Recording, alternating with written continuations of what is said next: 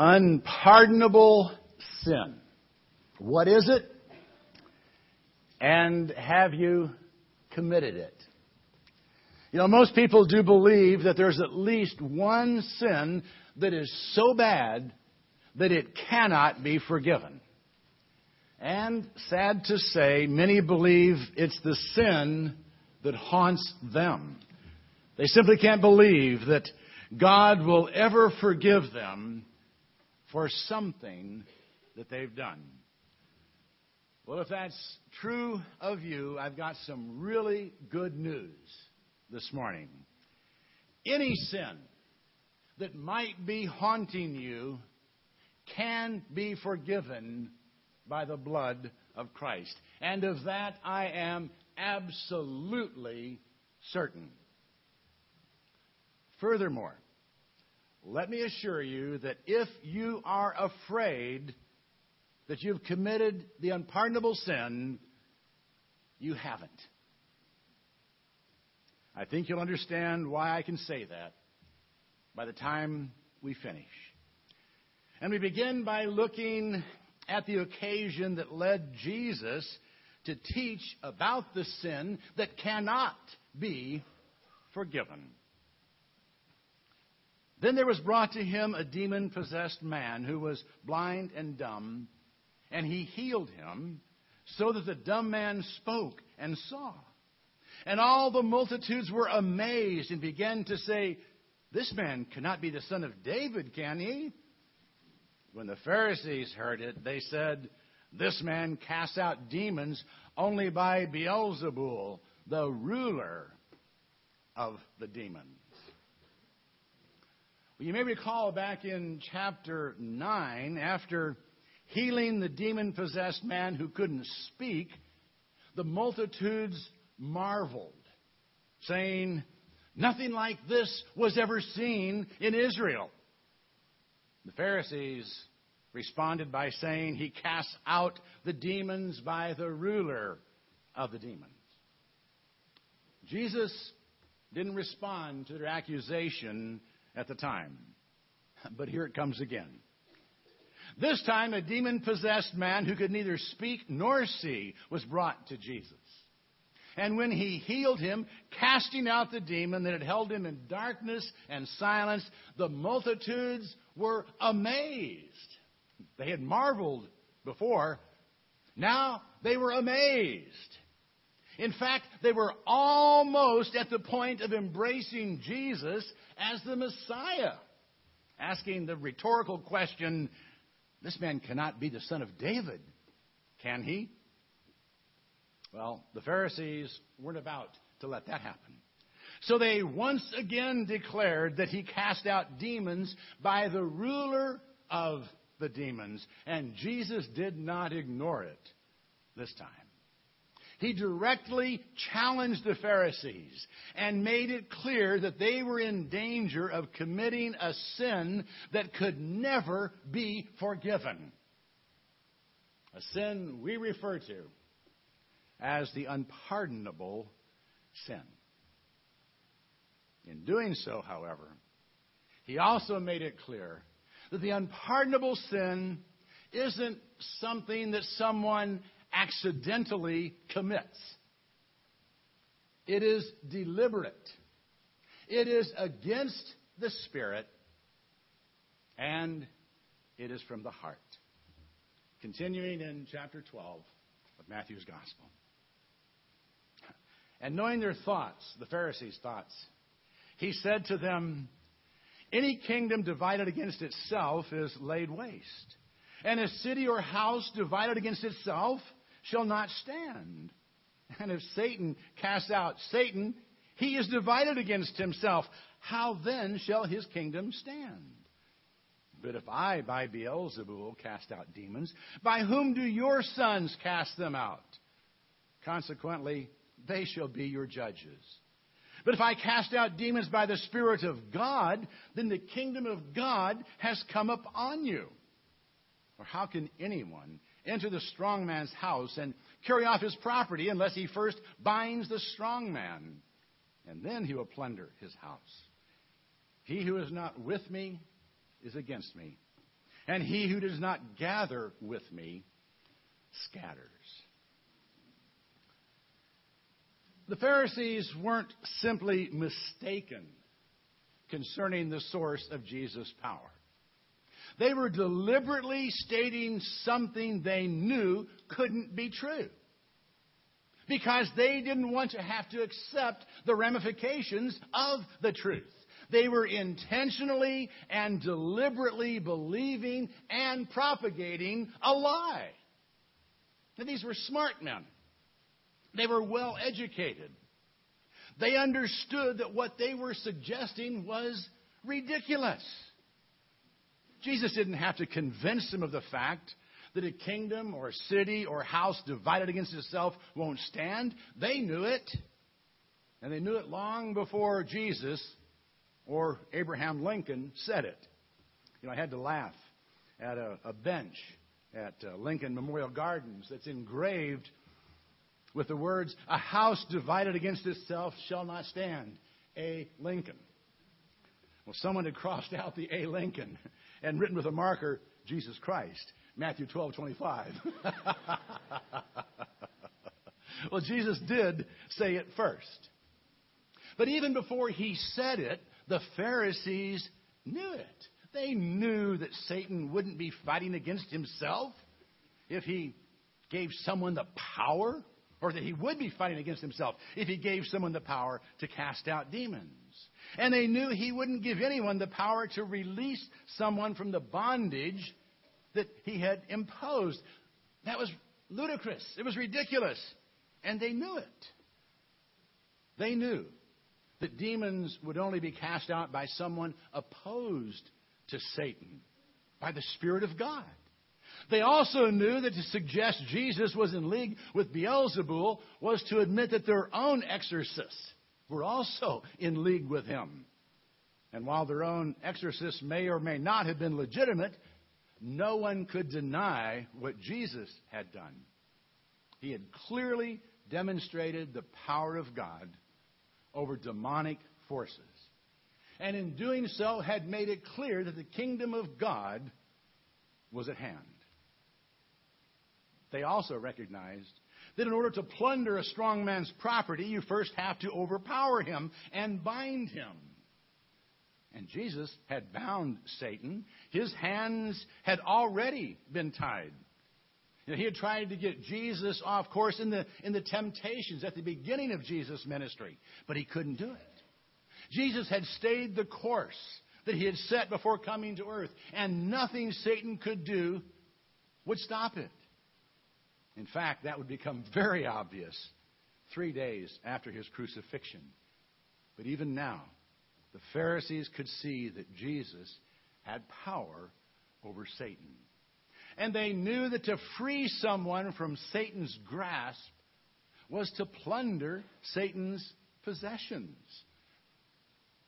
So they knew the source of Jesus' power. They just didn't want to admit it. And since they wouldn't side with him, they had to fight against him. There's no middle ground in spiritual warfare. There is no neutral zone. Either you are with Jesus or against him. You are either helping to gather others into his kingdom, or you're driving them away from his kingdom. And to intentionally, deliberately work against the kingdom is to risk committing the unpardonable sin, because it puts you in opposition to the very Spirit of God. And the unpardonable sin is against the Spirit. Let's read on. Therefore I say to you, any sin and blasphemy shall be forgiven men, but blasphemy against the Spirit shall not be forgiven. And whoever shall speak a word against the Son of Man, it shall be forgiven him. But whoever shall speak against the Holy Spirit, it shall not be forgiven him, either in this age or in the age to come. So the unpardonable sin is blasphemy against the Spirit. Does that clear it up for you? Probably not. Probably not. Obviously, we need to know what constitutes blasphemy against the Spirit. And the first definition of blasphemy to appear on a Google search is the act or offense of speaking sacrilegiously about God or sacred things. So does that mean that simply saying something negative about the Spirit is unpardonable? I don't think so. I believe more is involved here than letting a damning word slip out of your mouth. For as Jesus will note in verse 34, the mouth speaks out of that which fills the heart. There's more to blasphemy than a spoken word. Blasphemy is an attitude, one that regards as unholy that which is holy. But even then, it's not eternally damning to be temporarily mistaken about the things that are holy. Jesus said you could speak a word against the Son of Man and be forgiven. You could be mistaken about his identity. You could, for a time, reject his claim to be the Son of God and actually oppose him and still find forgiveness for that sin. Indeed, many have found forgiveness after a period of rejection, even blasphemy against the Son of Man, Jesus' favorite title for himself. But Jesus does say that blasphemy against the Spirit is not forgivable. Why is that? Because blasphemy against the Spirit is more than merely speaking against the Spirit. It is utter rejection of everything the Spirit is trying to do. You know, it's the Spirit's job to convict us of sin, righteousness, and judgment to come. It's the Spirit that draws us to faith in Christ's redemptive work on the cross. It's the Spirit that enables us to be born again. So if we refuse to acknowledge what the Spirit is doing, if we reject the Spirit's ministry, we will never find forgiveness for our sins, because we will never seek it. Blasphemy against the Holy Spirit is the utter rejection of everything God is trying to do in your life. It is deliberate. It is against the Holy Spirit, and it is from the heart. Either make the tree good and its fruit good, or make the tree bad and its fruit bad. For the tree is known by its fruit. You brood of vipers! How can you, being evil, speak what is good? For the mouth speaks out of that which fills the heart. The good man, out of his good treasure, brings forth what is good. And the evil man, out of his evil treasure, brings forth what is evil. And I say to you that every careless word that men shall speak, they shall render account for it in the day of judgment. For by your words you shall be justified, and by your words you shall be condemned. Jesus challenged the Pharisees to abandon their illogical accusation. It was ludicrous for them to suggest that a good work, freeing a man from demon possession and its effects, could come from an evil source. They either had to admit that the tree was good, that it brought forth good fruit, or that the fruit that had come forth from the tree they labeled bad was bad. Their accusation didn't make sense. You don't get good fruit from a bad tree. But then again, they didn't care about making sense. They were simply striking out at him like a brood of vipers. They were so filled with hatred for him that they couldn't say anything good about him, even if they had to. They were evil. And what they were saying was coming not from their heads, but from their evil hearts. Their words were condemning them, not because they were offensive, but because they were a reflection of their heart. So in reality, it was the condition of their heart that condemned them, not what just came out of their mouth. Now, a word of warning here. It is the careless, unguarded word that reflects the true character of a man. If you're on guard, you can control what you say. People do it all the time when they're in church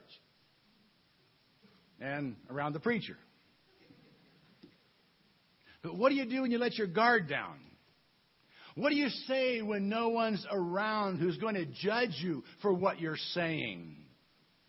What comes out of your mouth when you're angry and lose control? You better take note of those words, because they are the most important words you speak. They reflect what's in your heart. And those are the words that will either justify you or condemn you on the day of judgment. Now, again, it's not actually the words themselves that condemn you. It's the heart that condemns you. The treasure chest from which they are brought forth. The Pharisees had so hardened their hearts against Jesus that they couldn't admit the truth about him, even when it was obvious. And their words revealed that hardness. If they allowed that hardness to continue, if they became so calloused to the things of God that the Holy Spirit couldn't break through and convict them of their sin and their need for a Savior, they would be lost forever. They would have committed the unpardonable sin. The unpardonable, you see, isn't a sin you commit in a rash, uncontrolled moment of anger or frustration or doubt. It isn't saying something about the Holy Spirit that you can never be forgiven for. It's not even doubting whether or not God is behind something that is happening. It is the intentional, deliberate rejection of everything the Holy Spirit is trying to do in your life. And you only get to that point by completely hardening your heart to the things of God. So no, you haven't committed the unpardonable sin if you're worried about having committed it. The fact that you are concerned about it is proof that you are still responsive to the work of the Spirit. However, I do need to caution you about something. It's continual acts of willful, deliberate sin that harden the heart and make it unresponsive to the prompting of the Holy Spirit. You know, no one just wakes up one day and decides to commit the unpardonable sin. It's a sin that develops over time. It's a sin that comes from a heart that's been so hardened by willful sin that it leads a person to walk away from the gift of eternal life. And the only way to guarantee that you'll never commit it is to keep your heart soft. Keep it in tune with the things of God.